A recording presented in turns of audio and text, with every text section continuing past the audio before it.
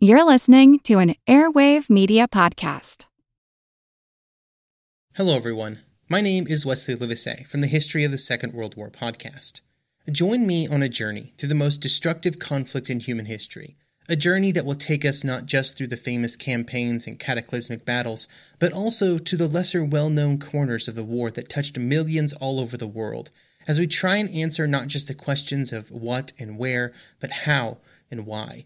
You can find History of the Second World War on all major podcast platforms or at historyofthesecondworldwar.com.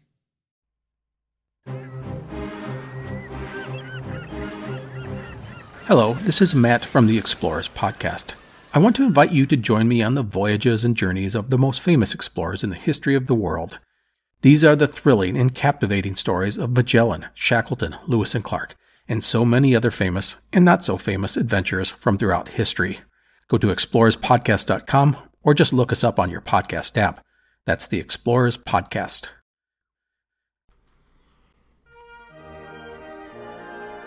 Welcome to the Age of Napoleon.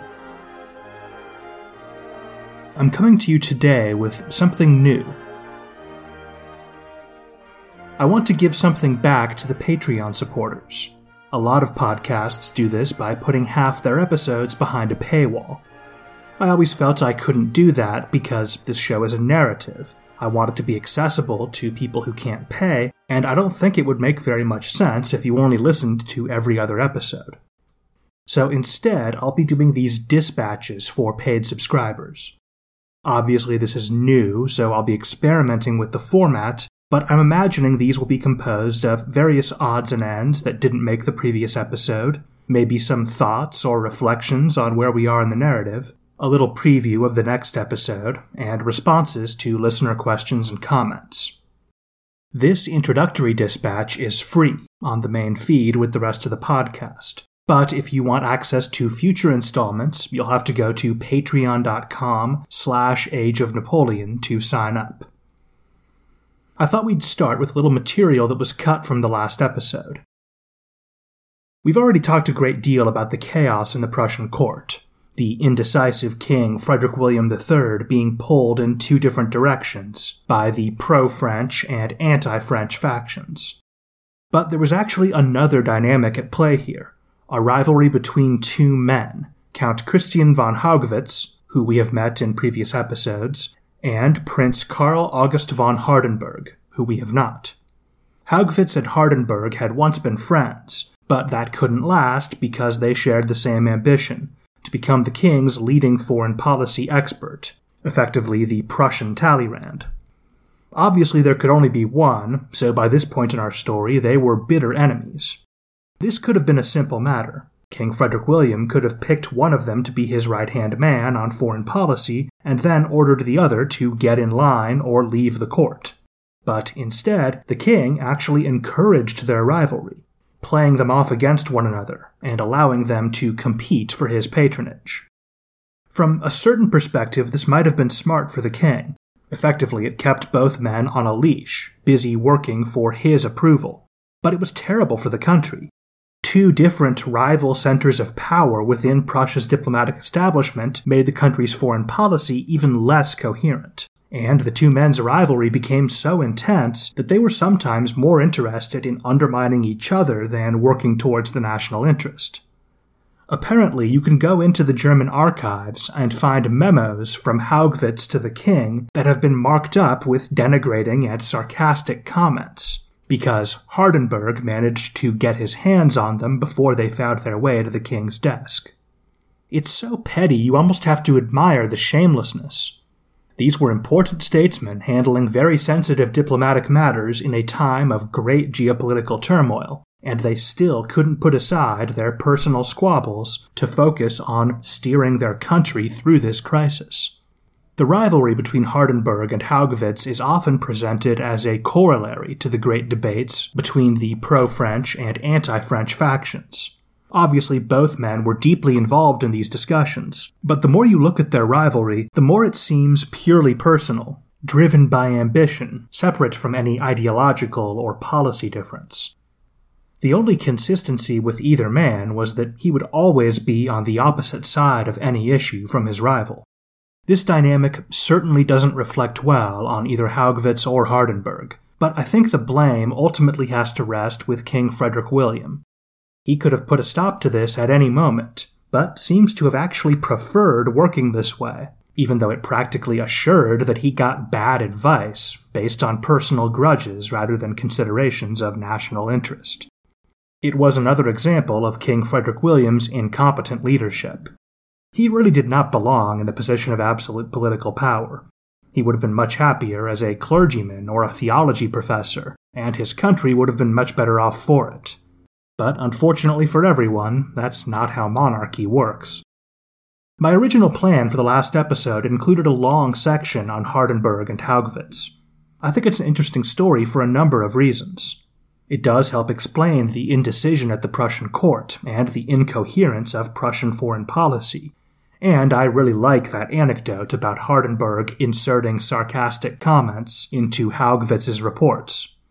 However, the more I researched, the more I became convinced that the rivalry between these two men really was just a personal beef, primarily motivated by ambition, with only superficial connections to the policy debates we've been discussing in previous episodes. So ultimately, it felt like this was a bit out of our scope, more of an interesting digression than an integral part of the story. Something else that was cut from the main episode was a longer discussion of the Battle of Maida. Maida only got one line in the episode, but it was a relatively big engagement, just over 5,000 French troops and just over 6,000 coalition troops. Not a major battle, but we did talk about engagements of this size during Napoleon's invasion of Austria. So, from that perspective, it is maybe a bit unfair that we skipped it. However, the truth is, this battle didn't have much wider significance. The coalition forces won, but I'm not sure the French invasion was even slowed down. Still, the battle does have some interesting aspects. For starters, the two opposing forces were surprisingly multinational. The coalition side was led by the British and primarily made up of British regulars, but it also included Swiss and Corsican units raised from anti-French émigrés. The French side also included a Swiss regiment, and a Polish regiment as well. These were technically in the service of Napoleon's Kingdom of Italy, which ruled over the northern half of the peninsula. So, if you're keeping track, these are Poles and Swiss, commanded by Italians, fighting for the Emperor of the French, who was Corsican. We'll be seeing a lot more of this as the show continues. The Swiss contingent wore their traditional uniforms, which were red, and actually looked quite a bit like British uniforms. Predictably, this led to confusion.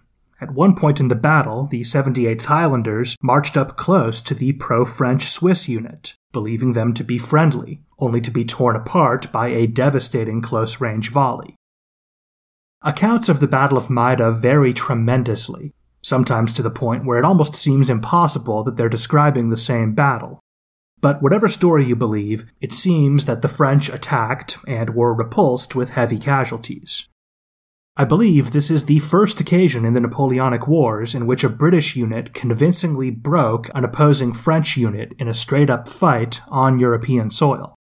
It was certainly the first major victory for British ground forces in quite some time.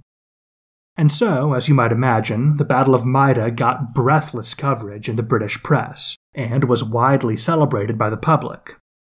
In early 1806, Napoleon seemed all-powerful. I'm sure the people of Britain were grateful to have a victory to celebrate, even if it was a relatively small victory of no real strategic significance. Within a few years, Maida would be overshadowed by bigger and more dramatic British successes in Portugal and Spain, and eventually Waterloo. But there was a short period when Maida was the great British victory of this conflict. Today, the battle is mostly forgotten, but apparently there are still places in the UK named after Maida, so British listeners keep an eye out. Next, I'd like to read a quotation. I read over this passage several months ago, and it really stuck in my mind, but I couldn't think of a way to weave it into an episode anytime soon, so I'll just read it here in its entirety. This is from the memoirs of Captain Elzéar Blaze, who served as a light cavalry officer in the French army from 1806 until the end of the Napoleonic Wars. Captain Blaze is quite cynical and cavalier, and I really enjoy his writing style. Quote, "The word advancement lodges itself in the military brain at the moment of entering service.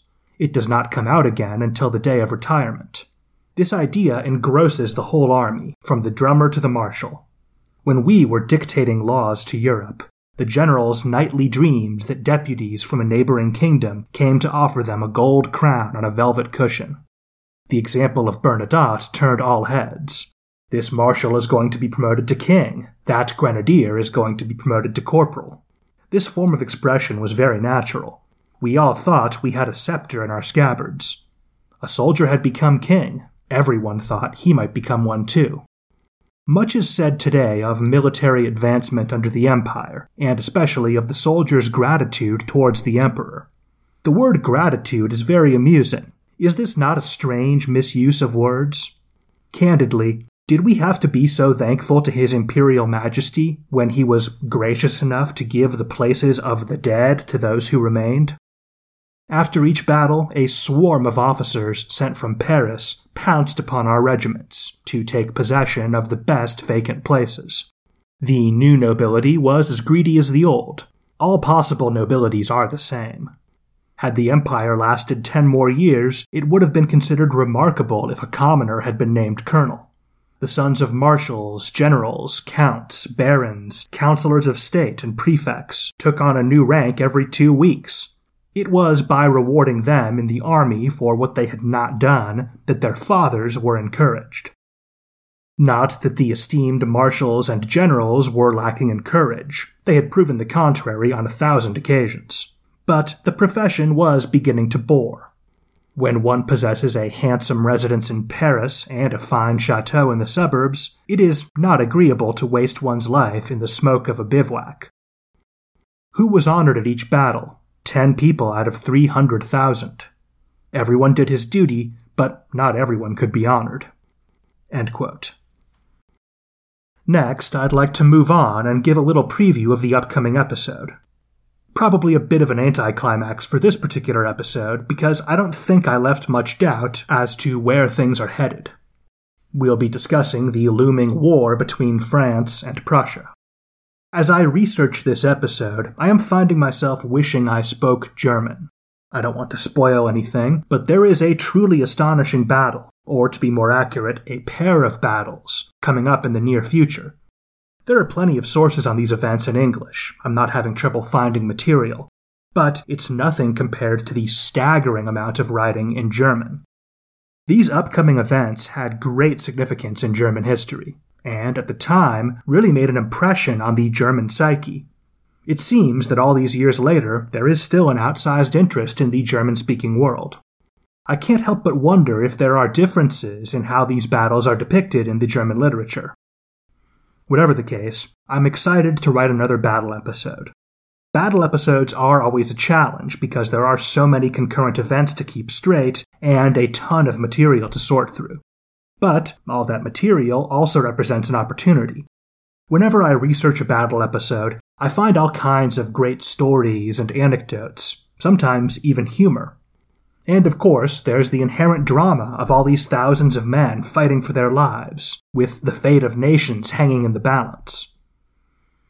I'm looking forward to it, and hopefully you are too.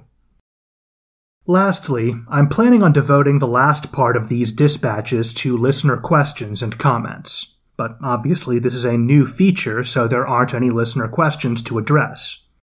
For the future, I will be responding to posts in the comments of the previous dispatch on Patreon. So, if you have a question you would like answered in the next month, log on to Patreon and add a comment under this post. Also, feel free to like other people's questions or comments that you would like to see answered. I will try to favor the more popular posts. A few other things to keep in mind. I would like to keep my responses relatively short so I can get to as many of you as I can. So, if you'd like your question or comment picked, I would suggest posting something you think can be responded to in under 5 minutes. So, more specific questions are likelier to be answered than broad, open-ended questions. I am also likelier to respond to posts that have to do with where we are right now in the narrative. So, for example, you would be much better off asking about Prussian diplomacy or the fall of the Holy Roman Empire than about the Battle of Waterloo or Napoleon's childhood.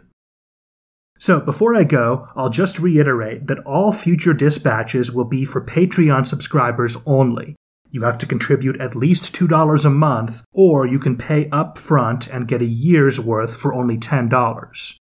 To those of you who already subscribe, thank you. I hope you enjoy these. For those of you who don't, I hope you'll consider it. And don't forget to leave questions and comments in the comment section for this episode.